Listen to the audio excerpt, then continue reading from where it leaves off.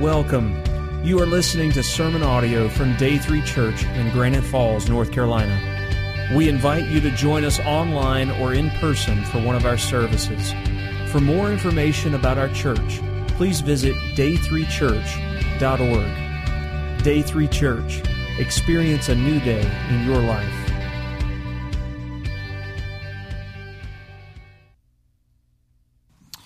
For those of you who don't know me, I want to introduce myself. My name is John Lewis. I'm one of the pastors here at Day 3.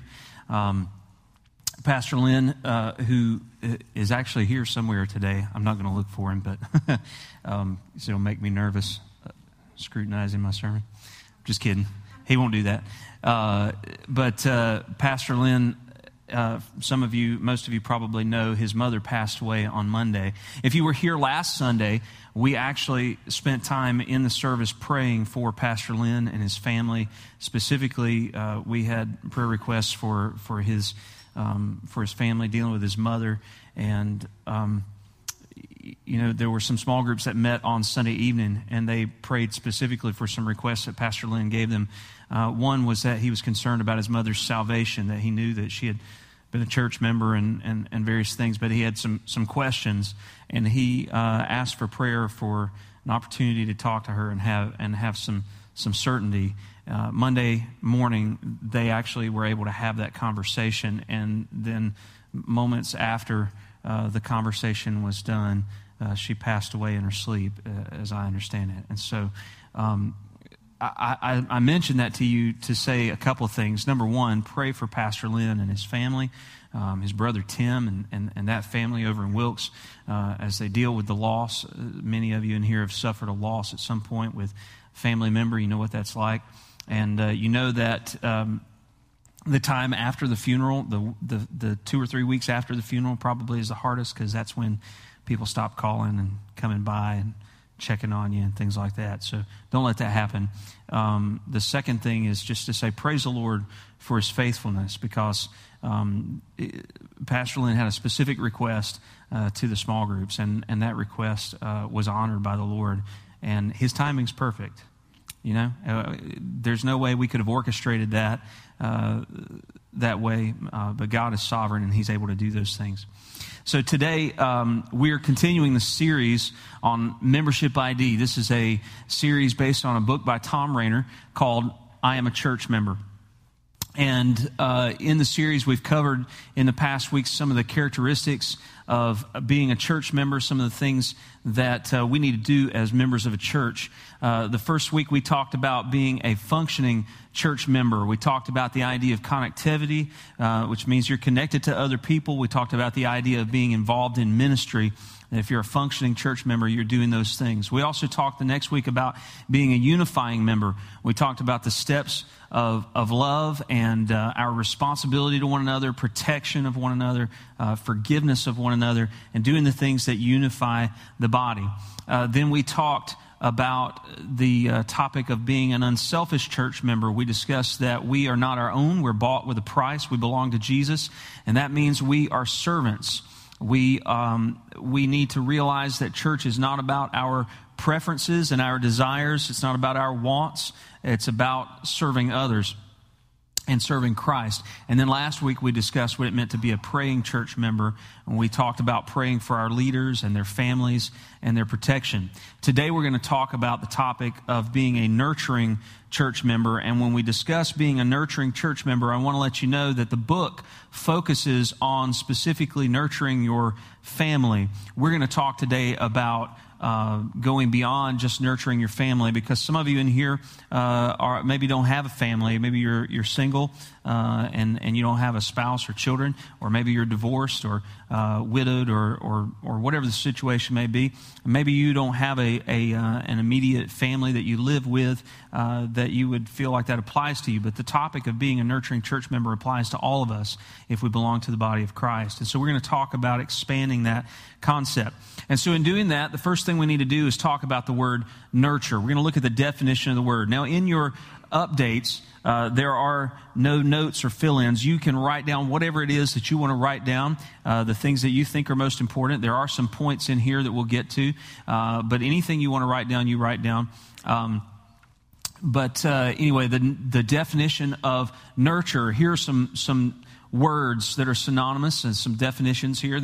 The word nurture means to rear, to bring up, to train, to care for, to foster, to educate, to nourish, to provide for, to sustain or maintain, to develop. Now, when you think of the word nurture, you probably have something that comes to your mind. You probably have an image that comes to your mind. Anybody want to tell me what's in your head right now? When I say nurture, you think of what? Mother, kids. Okay, I think it's pretty common. We may think of nurturing as a mother or a grandmother. Why we specifically gravitate to women is probably has something to do with the way that God made women to be natural nurturers for children, and that seems to be the thing that just pops into our head is that moms and children, and that's a God-given thing. Honestly, folks, I'm not saying dads don't nurture as well. We do and we should, but I've talked to many dads that say, especially in the early years, that they just don't know how to connect with their kids. And I think dads have an easier time as kids get older, oftentimes, in connecting with folks, connecting with their kids, it seems like. And that may be not the rule for everybody, but that's just something I've seen in my years of ministry and talking to folks. So when we talk about the word nurture, you probably have something like that in your head. And I've said this many, many times before. Some of you in here have heard me say this, and I'll say it again because I think it's important. But it's like this. If you tell me you love me and then you treat my kids poorly, I don't believe you. And that's because my kids are the most important people in my world. My wife and my kids are the most important people in my world. And if you mistreat them and then tell me you love me, I don't believe you. You're probably the same way. And if that's true about you and I, imagine how much truer that may be for Jesus. If we come into service and we sing our songs and we worship and say, Jesus, we love you, we adore you, and then we turn around and treat his kids in a way that doesn't honor him. Imagine how that pains the heart of the Savior. So it's important that we understand that we are called to nurture one another as church members. So what is a nurturing member? This is the definition that I've put in there for this week. A nurturing member is one who disciples others to have a heart for the church. Notice I didn't say their church or your church, the church. Because the church encompasses people that are outside of these walls. There are other believers, and we are bound to them through the bond of Christ. Specifically, the local body should get the majority of our focus, just like your home would get the majority of your focus versus other people on the outside. Those are the people you live with. Your church, your local church, those are the people you do life with. But the concept is that we nurture, we disciple others to have a heart for the church, the body.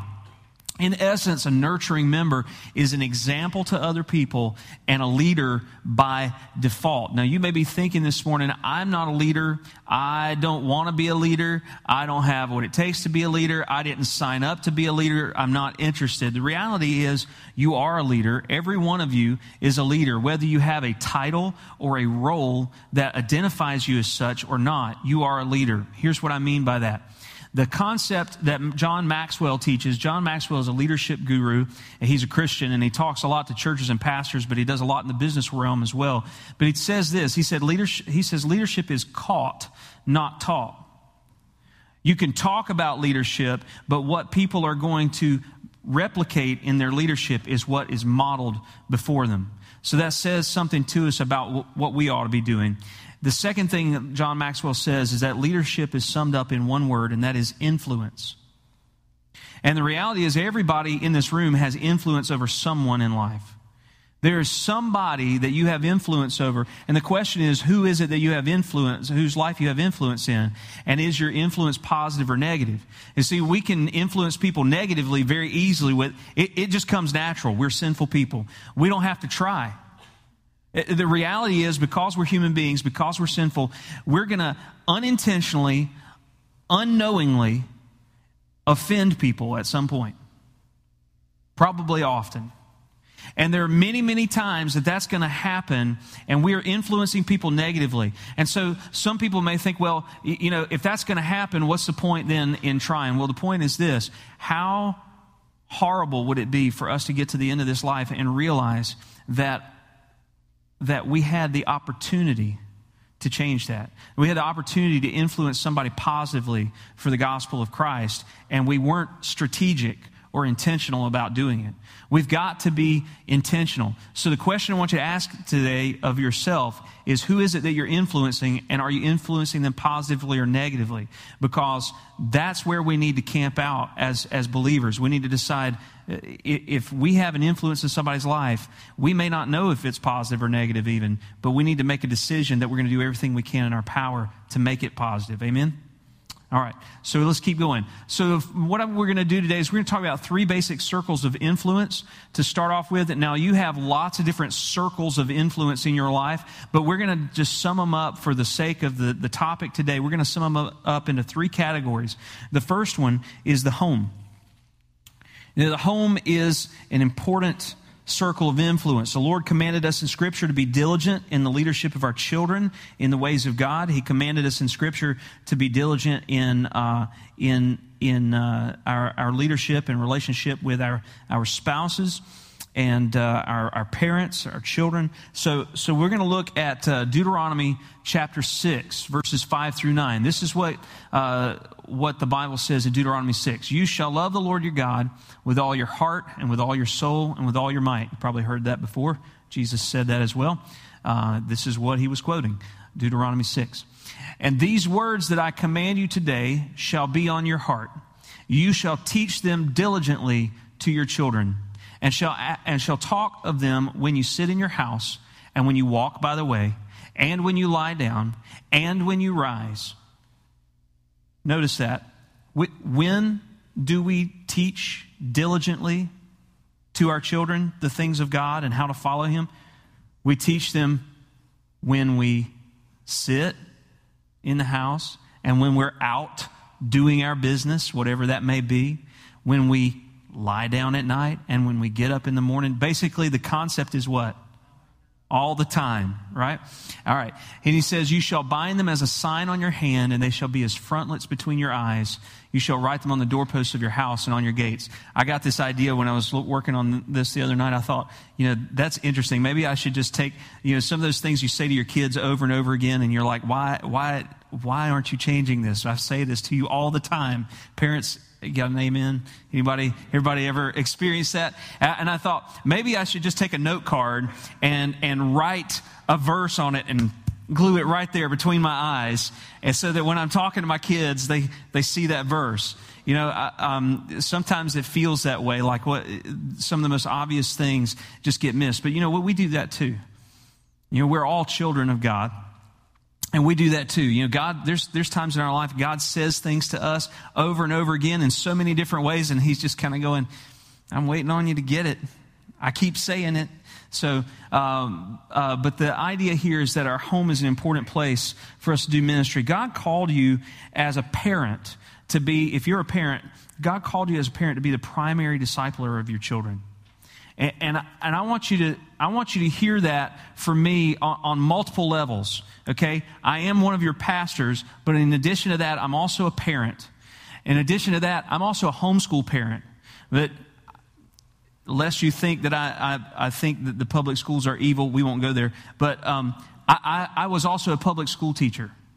Okay, so I'm speaking to you on multiple levels. I'm speaking to you as a teacher, as a parent, as a pastor.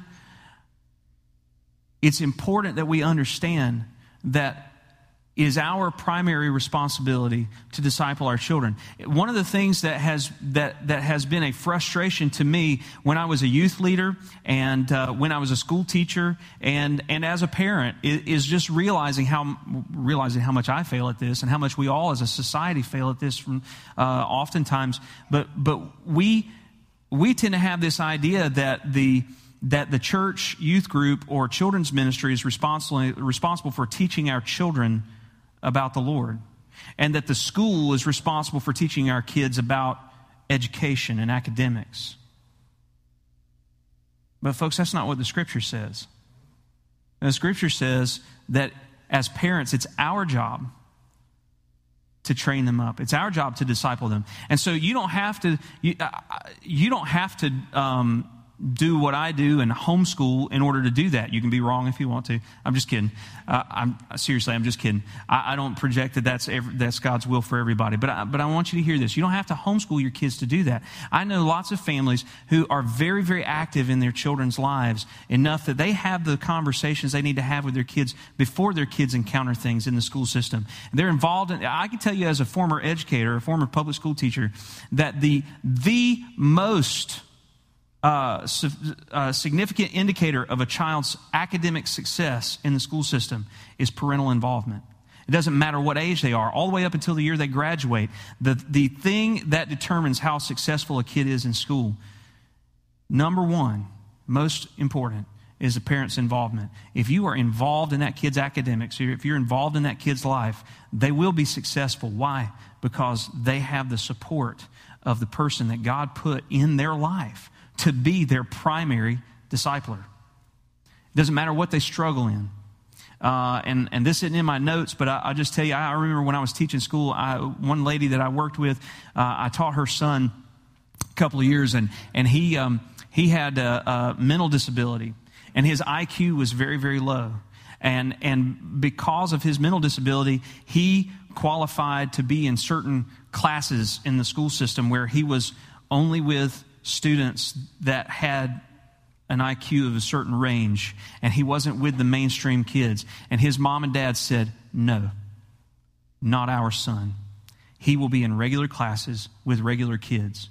Now that kid, I taught remedial math for that student 1 year, and one of the things that I was doing in that remedial math class was multiplication tables, because what I found as a math teacher was that most of the problems the students were having were because there were basics that they didn't grasp early on, and they got pushed along without having to do that. And so I didn't let them use calculators. I made them memorize multiplication tables and use those multiplication tables till they didn't have to use a calculator. And then once they didn't have to use a calculator anymore, I could put it back in their hands for when they had more complicated issues. And because they understood some concept of what was happening mathematically. This guy, he worked for an entire semester to memorize multiplication tables. He struggled. His parents gave him rewards if he did could achieve a certain level and all that sort of thing. He had to work 100 times harder than the average student in the remedial class in order to memorize his multiplication tables. But his parents were right there by his side, and they said, you can do this. You can do this, and we're going to be here to help. Guys, that is what God's called us to do, not in academics, but in everything in life.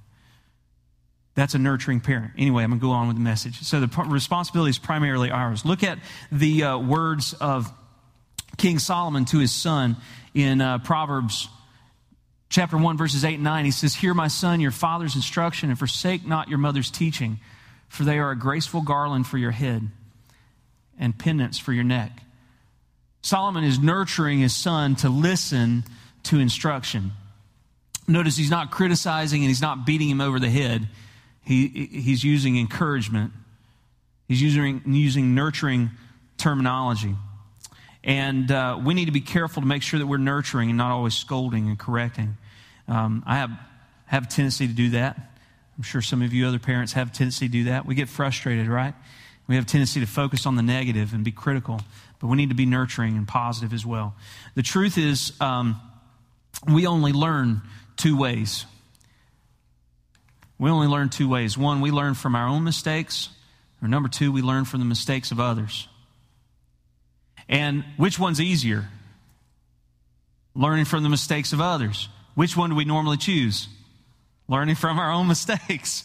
And that's kind of the point. I think God made us that way. And here's a proverb that you can take with you. A truth heard melts like snow, and a truth discovered sticks like glue. That's a Lewisism. That came from me. You can quote me on it if you want. But a truth heard melts like snow, and a truth discovered sticks like glue. And I've found that to be true in my own life and in the lives of others. We got to give our kids opportunities to fail in a safe environment on a small scale. We need to give them those opportunities, because if they learn it on their own, if they are in a safe and protected environment and they learn it on their own, it'll stick. Let them make some decisions and deal with the consequences.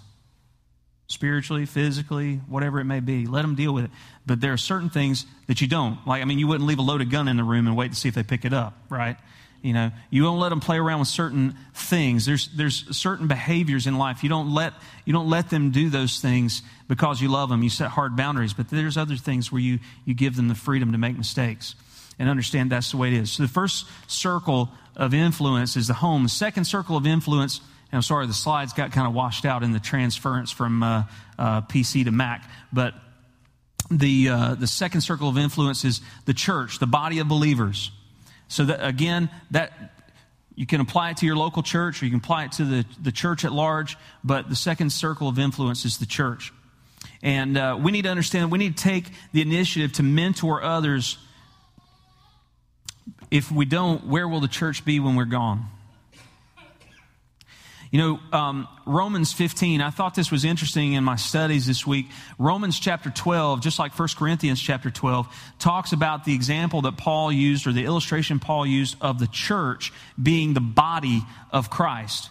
And as we read, Paul talks about how every person in the church is a member of the body, and every member is important. And then he talks about spiritual gifts. Everybody has a gift and they need to use it for the Lord. And he goes on and he talks about all these things. And then at the end of this, he says, still talking about our relationship to one another in the body of Christ because of what Christ did for us, he says this. He says, we who are strong have an obligation to bear with the failings of the weak and not to please ourselves.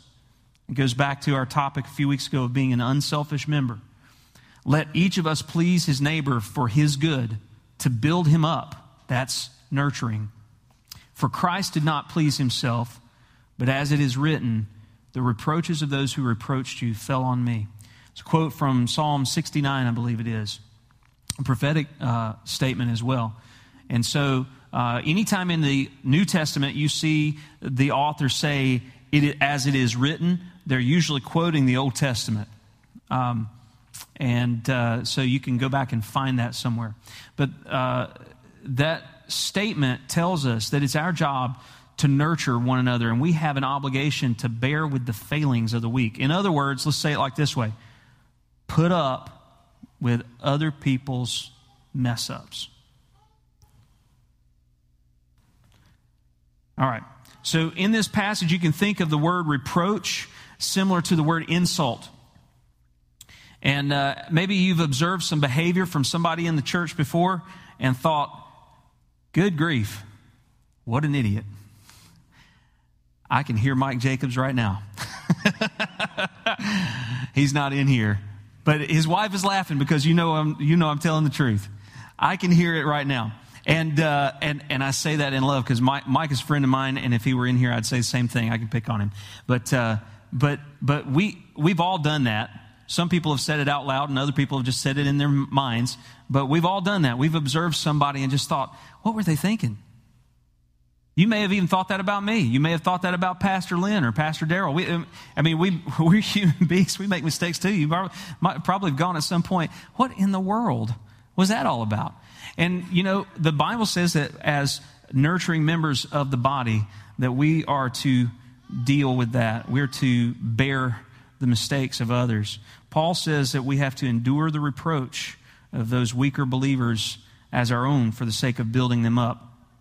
In other words, it's our job to nurture them to maturity in Christ. And let me say this.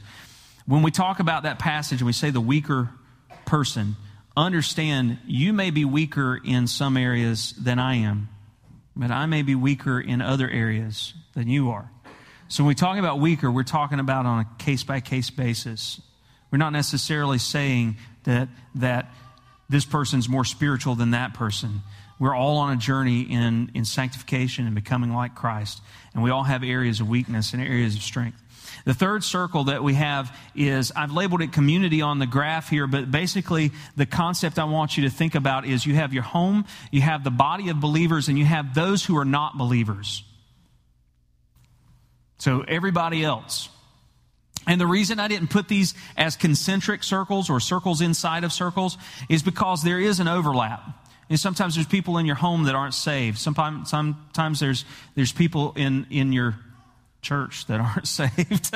Sometimes there's people in your home that aren't in your church. I mean, it can go all kinds of different ways. And so I've let these overlap like this for a reason. But the question is, what about our testimony outside the church? Now, I want to discuss with you a passage in the book that's mentioned in the book, in the chapter on this topic. And it's applied to both the home and the folks outside the church. But I want to give you a little more detail about the passage, because one of the things that I have a pet peeve about is when people are preaching, and I've observed this at times. I don't observe it here. Pastor Lynn is very thorough in going through the Scripture, and he does a lot of word studies. But I've heard other people preach before, and they bring up a passage that has maybe a difficult portion to it, and they quote it and they make their point, and they just kind of ignore the difficult part. And the more critical listeners out there are going, what does that part mean? And why didn't you tell us about that? You know, and maybe he doesn't know either, you know. And so I want to talk about this passage with a little bit more detail, because I want to explain what's going on in it. But we're looking at a passage where the Apostle Paul is talking to the church in Corinth, and this is what he says, 1 Corinthians 7, verses 10 through 14. We're going to start off with the first two verses. It says, "To the married I give this charge, not I, but the Lord." In other words, when that clarifier is put in there, Paul is saying, this did not come from Paul. This came from the Lord. It's in the Scripture. This is the command he's already given. "The wife should not separate from her husband, but if she does, she should remain unmarried or else be reconciled to her husband, and the husband should not divorce his wife." Now, what Paul is doing is he's simply reiterating the command that God had already given in Scripture concerning the permanence of marriage. Jesus reiterated it as well. He only allowed divorce in cases of adultery, unfaithfulness. That's the only permission that God gave for divorce in the Scripture. But his preference is always for reconciliation whenever possible. Now, that is not a statement of judgment on anyone in here who's divorced or remarried. I am simply telling you what the Word says. Where you are right now in your walk with the Lord, and where you were when those things happened, and the circumstances are all individual situations, and you cannot make a choice for both parties. You can only make a decision about your behavior and your choices. So understand, sometimes God allows us to go through situations that we have no control over. And so I want to make sure that if you are one of those people, that you don't hear condemnation in that statement. Okay? Understand that. We're going to keep talking about this, and you'll get some more information about it in a moment. But this is God's will for marriage, His perfect will. It's not what always happens in the world. So here's what's going on. There were, in the Corinthian church, Paul was dealing with Gentiles who were relatively new believers. And because of the commands in Scripture, they were asking this question, well, should I divorce my unbelieving spouse and marry a Christian? Now, why would they think that? The reason they thought that is because in the Old Testament, God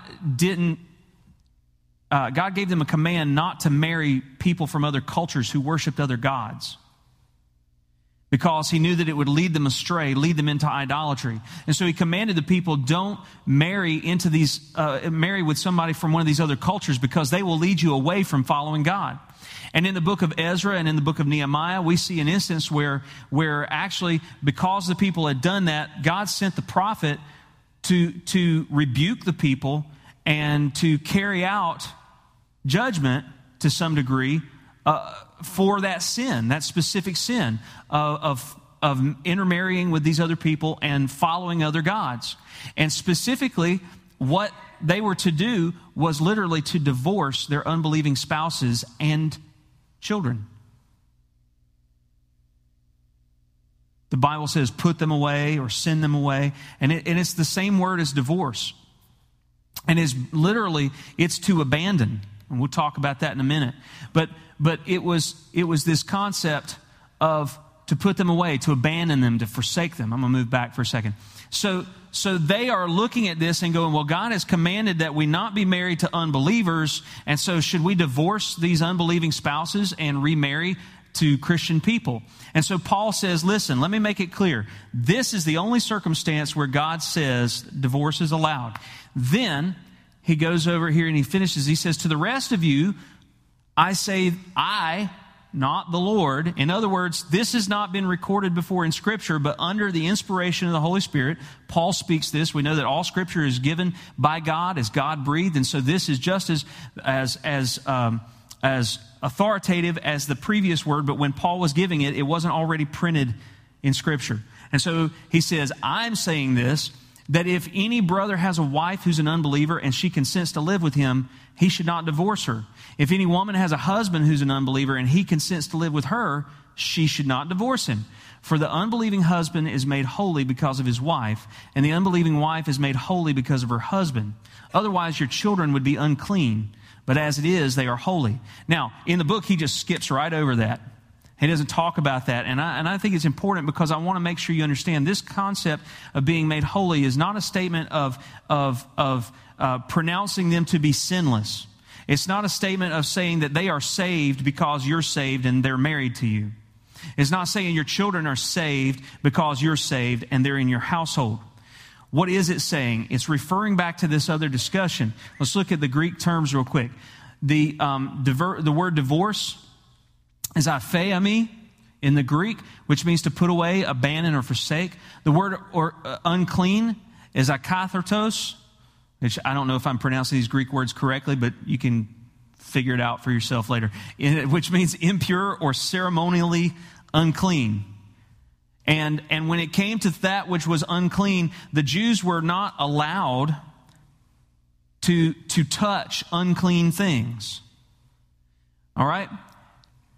Now, and then the term made holy is hagiadzo, I think is how you pronounce that. And it meant sanctified or separated from all that is profane or unclean and dedicated to God. So if we look at those words and what they mean in the Greek and look at the context of what Paul's talking about and who he's talking to, then we can look at this verse differently and say and realize that he's saying that if you are married to an unbeliever, that the unbelieving husband or wife is separated from all that is unclean and dedicated to God's purposes because of the believing spouse. What does that mean? Look, they were married, and then one of them received Christ and became a Christian. So Paul is saying basically what that means is now God has a plan, and this person is a part of his plan in your life. This person, though they are an unbeliever, is now dedicated to the purposes of God in your life as you proceed to follow me and become holy or sanctified. The process that God works out in our life. And so he's saying that this person is now set aside for God's purposes. They still have to make a decision for Christ to receive salvation. That's a different statement. But at the very least, they are going to be the beneficiaries in a limited amount, the beneficiaries of a portion of God's grace as God is working in your life, and they're in the presence of that. And he's using them through that. And he says the same thing about the children. The children would have been unclean, but because of this, they're holy. In other words, they were concerned God was not going to recognize the union that they had with unbelievers. And Paul says, no, God recognizes it, and he views it as a part of his will and his process in your life. They are not unclean. They are set apart for God's purposes. Does that make sense? Okay, that's why I wanted to hit that. So what's the commonality in these three circles? We have the home, the church, and the community, and we're a part of all of that. So if you look at yourself and you look at these circles in your life, you realize, I am the common factor. And what am I supposed to do? How do I nurture all these different relationships like we talked about before? How do I be the person who nurtures or fosters a love for the church in all of these circles? one of the things you need to understand is that your responsibility to do that in each of these situations is different. You know, in the life of unbelievers, you may be one person out of many soft touches. One example that God puts into their path. With the folks in the church, but with the unbelievers, ultimately God's responsible. Ultimately, God's responsible, but He calls us to be co-laborers in the harvest. In the church, it's the cooperative effort of every believer to nurture one another. The pastors have a greater responsibility simply because of the role that God's placed us in, but it's a joint effort of the entire body that gets the job done. As a matter of fact, the pastors are not unaccountable. We're accountable to you as brothers and sisters in Christ. We're accountable to you just like you're accountable to us. The difference is not a difference in value. The difference is a difference in assignment. We'll talk more about that in a little bit. But in the home circle, it's primarily your job. Other people may play a part, but you're ultimately the one with the greatest responsibility in your home. So you may be thinking, how do I help them to love the church? There it goes. All right, not sure what happened to the slide there, but how do we nurture them to love the church? And the first thing we got to understand is we need to become the change that we want to see. So it's kind of like this. The next few points that we're going to go through are the things that we need to teach people if we're going to nurture them to love the church, but they're also the things that we need to first model. Because in order for them to get it, remember, leadership's caught, not taught. And it's about influence. So if we're going to make an influence, if we're going to project something that they can catch that's worth catching, you know, we've got to become the change that we want to see. So the first thing we have to teach them to do, and the first thing we have to do ourselves, is learn to examine ourselves. In Matthew chapter 7, we see the discussion that Jesus has. He says, "Judge not, that you be not judged." And then he talks about the log and the speck. He says, why do you go to remove the speck from your brother's eye when all the time you have a log sticking out of your own? And he says in verse 5, "You hypocrite, first take the log out of your own eye, and then you can see clearly to take the speck out of your brother's eye." I want to tell you something that is very concerning to me. People, anytime you say something that calls a person's behavior sin, especially somebody outside of the church, what do they say to you? Don't what? Don't judge me. Don't judge me. They say, the Bible says don't judge. Well, that's not what Jesus said. He said, let's clear this up, because this is important. Anytime you make a decision, you judge. I mean, we have to discern right and wrong, good and bad, better or best, all the time. That is judgment. Jesus didn't say don't judge. He said don't judge so that you won't be judged. And the point of that is this. Here's what he's saying. He says, look, it's easy to be critical and nitpick someone else's faults, but it's far more important that you look at your own life first. And if you'll do that and say, Lord, I see this in them, do I have that problem? And deal with your own self first. Then when you go to that person, you have clear vision. You're able to say, hey, listen, I see this issue in your life and I'm concerned about you. You're able to do it out of a motivation of love and nurturing, and not, hey, you need to stop that. And there's a big difference. So let's not say God said don't judge. God tells us to judge between right and wrong, good and bad all the time. He just tells us to start with ourselves. And that's an important distinction. So when we go to people, it's not us judging if we say what God says, but it is hypocritical if we've not evaluated our own lives first. That's the difference. The second thing we need to do is we need to submit to Christ. Ephesians chapter 5, we see a discussion about marriage, husbands and wives. And I'm going to read this passage. Wives, submit to your own husbands as to the Lord. For the husband is the head of the wife, even as Christ is the head of the church, his body, and is himself its Savior. Now, as the church submits to Christ, so also wives should submit in everything to their husbands. Ladies, I have one thing to say.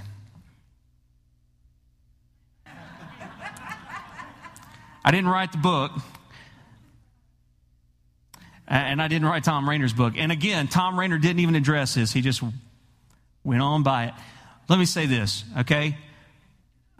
If you have an aversion to the word submit, I understand this is a touchy subject for a lot of people in our society and even in the church at times. I want to be very clear with you. If you have an aversion to that, would you please just set that to a side? You can pick it up later when you walk out the door if you want, But for just a minute, would you just put that to the side and listen to me and give me an opportunity to explain something to you? The first thing that you need to understand is that when people say that the Bible or Christianity is sexist, that it's out to subvert or oppress women, they don't know what they're talking about. Let me give you some examples. First of all, we talked about divorce earlier. In biblical times, women were seen as property. They didn't have any rights. Children didn't have any rights either. Sons could become heirs, but daughters were property to be sold to someone who'd pay a good price for them as a bride. Women were not honored in the society of that time. But God said, even though the society says, men, that you can divorce your wife for any reason or no reason at all. If you just get tired or bored, you can say, I don't want you anymore, get out. God said, not those of you who belong to me. You can only divorce your wife if there's an issue of unfaithfulness.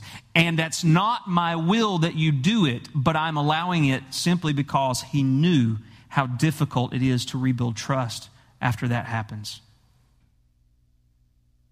Guys, that's honoring and protecting women in that time, is it not? Here's another thing. We see in the lineage of Christ, we see women in the Old Testament mentioned in the lineage of Christ. Ruth, Rahab. By the way, what was Rahab? A prostitute. Not somebody that the world would say deserves honor. But what did God do? He honored her. He wasn't ashamed to put her name in the lineage of Christ. What about in the New Testament, in the book of Galatians, where Paul says, for those who are in Christ, there is neither Jew nor Greek, there is neither slave nor free, there's neither male nor female, because all are one in Christ. Paul says, hey, that's your sister, not your property. Treat her the way that you would treat one of God's children. What about this? The testimony of women in biblical times was considered not worthy, not valid. Women couldn't testify in court. And yet, what did Jesus do? Jesus allowed the first people to witness the resurrection to be women. He allowed it to be a woman who was sent as a messenger to the 12 to let them know about the resurrection. A woman in their culture was not a valid testimony. Her word was not a valid testimony, and God allowed it to be a woman's testimony that told her the greatest news ever. Guys, God honored and revered women in Scripture.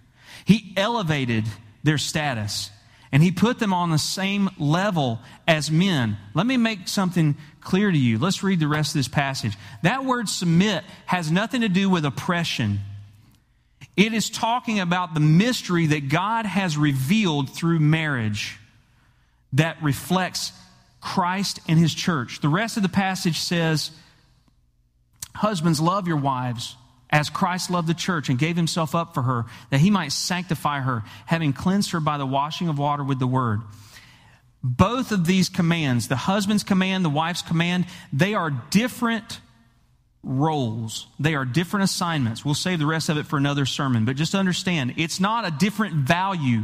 It's a different assignment. And it's not an assignment based on one being better than another.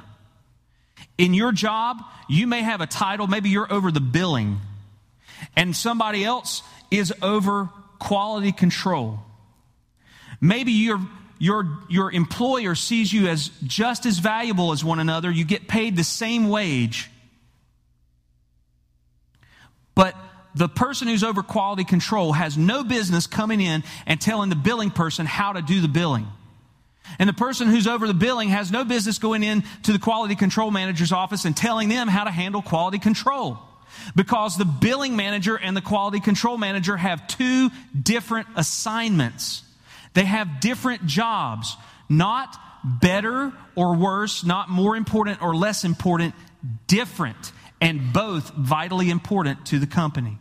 And God's design for marriage is the same way. He didn't say, women, you're not as important as men, or you're not as good as men. He said, women, you have a different assignment. And men, you have a different assignment. And so without going into any more sermon on men and women in marriage, I just want to show you that the commitment for both of these commands are about following the example of Christ. It is all about the greater mutual submission that we have to Jesus as the head. As Lynn said a few weeks ago, Jesus is the head of this church, not him, not me, not Daryl, not anybody else here. Jesus should be the head of this church.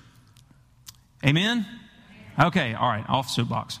All right, so the rest of this, Paul talks about this later on. He says, this mystery is profound, and I'm saying that it refers to Christ and the church. However, make sure you follow the commands because God has a plan for that.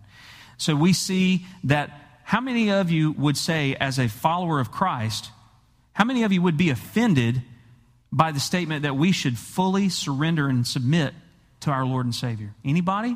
Anybody offended by that? The one who died for us, the one who gave his life freely. We wouldn't be offended by that when it's about Jesus. So when God says, hey, this is the model I've set up to reveal my glory and the mystery of the church, it's important. It's important. It's not a status thing. It's a difference in God's assignment. But anyway, the next thing we need to do is honor authority. Later on in Ephesians chapter 6, he talks about children and parents. And he says, children, obey your parents in the Lord, for this is right. Honor your father and your mother. It's the first commandment with a promise, that it may go well with you and that you may live long in the land. Fathers, don't provoke your children to anger, but bring them up in the discipline and the instruction of the Lord. And one of the things that I see here is, and he doesn't necessarily make this exact connection in the book, but one of the things that I see here is that this is very similar in my mind to the role between leaders and members. And I don't mean just pastors. It could be if you're a Sunday school teacher or a children's ministry teacher or a small group leader or whatever your role is, whatever it is you do, whatever your area of leadership is. The idea is that God has laid out positions of authority, and he asks us to honor that authority. Not because they're more perfect than we are. I mean, look, your pastors are just as sinful as anybody else in here. We have just as much need for forgiveness and grace as anybody else. We make just as many mistakes. The difference is not that we're more holy. The difference is that God called us to a different job. And so whatever God decides to do, we need to honor that authority. Now, one of the ways you can honor that authority is this. And this is really important when we talk about being a nurturing church member. One of the ways you can honor the authority is if you have a problem with a person in authority, go to that person. Just like we talked about in the chapter on unity, go to that person. I mean, how many, you don't have to raise your hands, but how many of us have been in churches before where somebody gets angry at the pastor or a deacon or a whatever, and there's all kinds of strife that happens because people disagree on things. Well, even if somebody's wrong or if it's just opinion, whatever it may be, the issue needs to be dealt with from a standpoint of nurturing one another. So it's important that we honor authority. He also tells us that if we are in a position of leadership, that we don't need to exasperate or provoke our children to anger. It's kind of the same. We talked about this a little bit earlier. That leaders need to deal with each other, deal with people in a nurturing manner as well. The deal is this: just as the members of your own family aren't perfect, the members of your church are not either. And we need to exercise love and grace. We need to exercise forgiveness and repentance and reconciliation and humility and patience with not only the members of our natural family, but the members of our church family as well, because we're all flawed. And the last thing we need to do is we need to commit to love unconditionally. Now, we talked about this idea of loving one another and forgiving and that sort of thing in previous messages. But the specific thing I want to focus on today with this point is the word commit. Because I think that we throw that word around in life and we don't realize what it means. Here's the definition of commitment. There's a lot of definitions there, but a promise to do or give something. A promise to be loyal to someone or something. The attitude of someone who works very hard to do or support something. An agreement or pledge to do something in the future. An engagement to assume a financial obligation. Something pledged or promised. The state or an instance of being obligated or emotionally impelled. For example, a commitment to a cause. If that doesn't get the idea across to you, here's some synonyms. It means words that mean the same thing. Allegiance, attachment, fidelity, constancy, dedication, devotedness, devotion, faith, faithfulness, loyalty, steadfastness. Some antonyms, words that mean the opposite. Disloyalty, faithlessness, falseness, falsity, inconsistency, infidelity, perfidiousness, which basically means being untrustworthy, treachery, unfaithfulness. Commitment is a strong word. It's a very strong word. And yet what happens most of the time in churches is, and we see this in the book, he talks about this guy named Bob that kind of helped him overcome this as a new churchgoer. But what we see oftentimes is people go into a church, they love it until they see the problems. And then once they start seeing problems, they get irritated with things and they go, yeah, I'm going to go find some other place. Whether they leave because there's conflict, or whether they leave because they disagree with something, or whether they leave because they're not being entertained anymore, or they don't feel like the sermon is scratching their itch, or whatever their reason is, it doesn't matter. The problem is that people haven't understood the word commitment. When you commit to a group of people, it means something. It ought to. And in our society, it doesn't, typically. So we need to commit to love unconditionally. Well, what does that mean? If we understand the word commit, that means that sometimes we're going to have to forgive when we don't feel like it. But Jesus said this. He said that we should forgive somebody 70 times 7. What that means is, look, if they came to you 7 times a day, if they offend you greatly 7 times a day for 70 days in a row, you got to forgive them every time. Guys, I'm going to tell you something. There are people who have offended and hurt me, and I have trouble getting over it years later. And I know if I deal with that, you deal with that, because we're all the same. There are people who are offended, who get offended by me at times, and are not willing to work it out within the body of Christ. And I used to be that way too, and so did you. And maybe you still are. But we can't let that cause us to stumble. Here's one of the things you need to remember, and one of the things we all need to remember is that people are not the enemy. It does not matter what somebody has done to you. They are not your enemy. Satan is your enemy. And Satan will do everything he can to use people to get you distracted from what God calls you to do. Because if he can get your attention and your emotion focused on this problem over here, then you're not paying attention to being obedient to what he's told you to do. And I'm just going to be honest with you. Satan has been after me this week in preparation for this message. I got an email from somebody just 2 days ago that I looked at my wife and I said, how am I supposed to write a sermon? I can't think about anything else because of the things that person said to me. And I thought, and you know, I typed my email response and I didn't send it.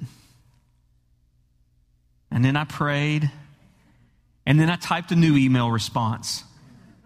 And my new email response said, I love you. And I believe you're a well-intended person who's misinformed. And you are not my enemy. And I am not your enemy. Satan is the enemy. And he wants nothing more than to bring division between us because he knows that he can get us off track. That's how we have to live every moment of every day.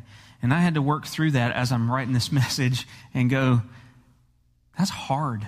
70 times 7? What if I got 7 of those emails every day for 70 days?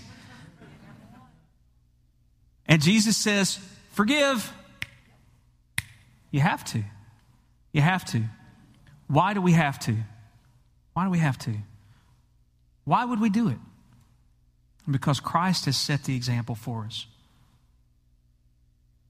When we talk about being an unselfish member or a unifying member or a functioning member or a praying member or a nurturing member, what we're talking about is, look, model inside the church who Jesus is to one another. That's the bottom line. Model Jesus to one another. And he's our example. We talked about Romans 15 earlier. Here's the rest of that passage. He said, we who are strong have an obligation to bear with the failings of the weak and not to please ourselves. Let each of us please his neighbor for his good, to build him up. For Christ did not please himself, but as it is written, the reproaches or the insults of those who insulted you fell on me. So, here's the rest of it. May the God of endurance and encouragement grant you to live in such harmony with one another, in accord with Christ Jesus, that together you may with one voice glorify the God and Father of our Lord Jesus Christ. Therefore, welcome one another as Christ has welcomed you for the glory of God. Put up with one another's junk. Put up with offense. Forgive as often as it happens, no matter how bad it hurts. Whether it's in your marriage, whether it's with your kids, whether it's with your coworkers, whether it's with the people in your own church, as often as possible. Why? Why do we do it? Why do we do it? What's the last phrase? For the glory of God. You know what happens? I hate to say this. I say this with pain in my heart because I know I struggle with it. And I've struggled with it this week. But you know what happens when we get caught up in how we feel about an offense? It means that this right here, we take that last word and we replace it with me. For the glory of me, because I was hurt, because I was offended, because I was wronged, because they sinned against me. For the glory of me. And Jesus said, God forbid. Paul said, God forbid. We do it for the glory of God. We do it for the risen Savior who demonstrated that while we were yet sinners, that Christ died for us. While we were haters, mockers, scorners, that Jesus said, Father, forgive them. They don't know what they're doing. They don't have any clue what they're doing. Forgive them. And you and I are supposed to model that with one another. That's why the scripture says that I die daily. People always say, die to self, die to self, die to self. The Bible doesn't say die to self. That's just the way we phrase it so we can kind of understand it. But it says, die daily. In other words, it says, God, whatever happens to me, I choose right now, good or bad, pain, suffering, offense, whatever it is, I'm dead. You live. You live in my life. I die. Whatever you bring my way, good or bad, I'm dead. You do it. I'm going to be honest with you guys. That's hard. I don't know how to do that. It is a struggle because we live in this fallen flesh. But we have to make a commitment, a decision, not just today, but every day, not just now, but every moment. We have to make a decision. God, right now, in the midst of my pain, I'm going to model Christ. God, right now, in the midst of my hurt, in the midst of my suffering, God, right now, in the midst of my struggle, whatever it is, I'm going to model Jesus because you died for me when I was that way to you.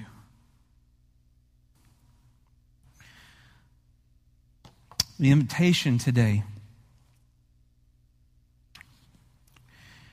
The invitation today is an invitation to come and surrender to Christ and to follow His example of nurturing His bride, the church.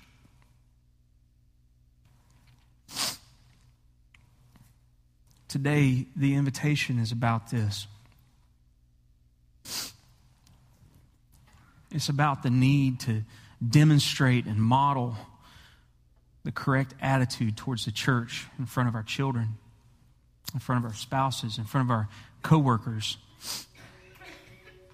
The need to include them in the things that we do to love the church, to serve the church.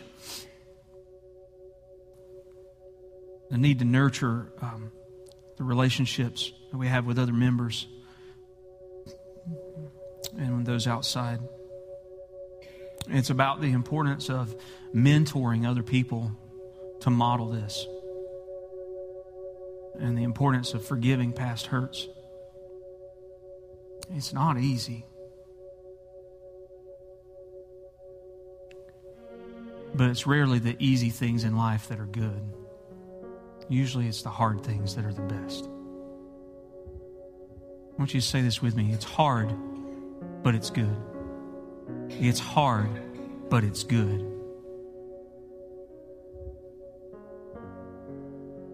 I want you to bow your heads with me. Today, maybe you need to come and make a commitment to the Lord. Not to day 3, but to His church, for His glory. Maybe you need to come today and commit yourself to being a better example to your family.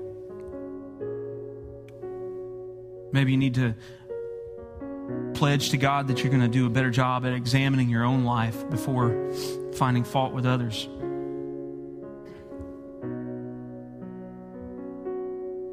Maybe you're asking God to help you love His bride regardless of their actions. That's what I'm going to pray today. Maybe you need to say today, God, I choose as an act of my will to obey Christ and forgive the people who've hurt me. Maybe God's leading you and convicting you that you need to be seeking ways to encourage other people to love the body of Christ at day 3. Father, I pray that you'd help us, Lord, to model the submission and the sacrifice of your Son. That we be fully submitted to you as our leader, and that we would exemplify you by being willing to lay down our own lives, our own concerns, our own desires, our own feelings for the sake of your glory. Help us, Lord, to be better nurturers by setting an example. Father, I know there's people in this room that are hurting today. I see it on their faces as certain topics come up. I know that they're dealing with stuff. And Lord, I know it's hard to forgive. I know it's hard to walk out and model who you are in the midst of pain. I pray you strengthen them today. I pray that they come forward and get right with you, whatever they need to deal with today. And Father, for the one who's here today who doesn't know you, if there's any in this room, I pray, Lord, that they'd come before you and confess their sin and repent, turn of it, and receive Christ for salvation.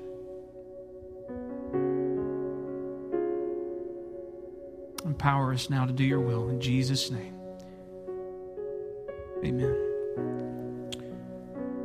As the band sings, or as Jake sings, I want you to take this time to be in prayer, whether at your seat or come forward, whatever you need to do. If you need to receive Christ this morning, I'm here to talk to you. Pastor Lynn's in the back of the room. There's others that would love to pray with you, pray for you.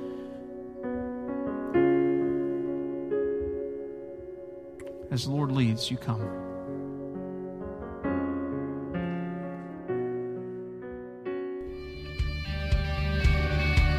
Thanks for listening to this sermon audio production from Day 3 Church. We pray that it has ministered to you. For more information about our location, service times, or other sermon podcasts, please visit us online at day3church.org. Day 3 Church. Experience a new day in your life.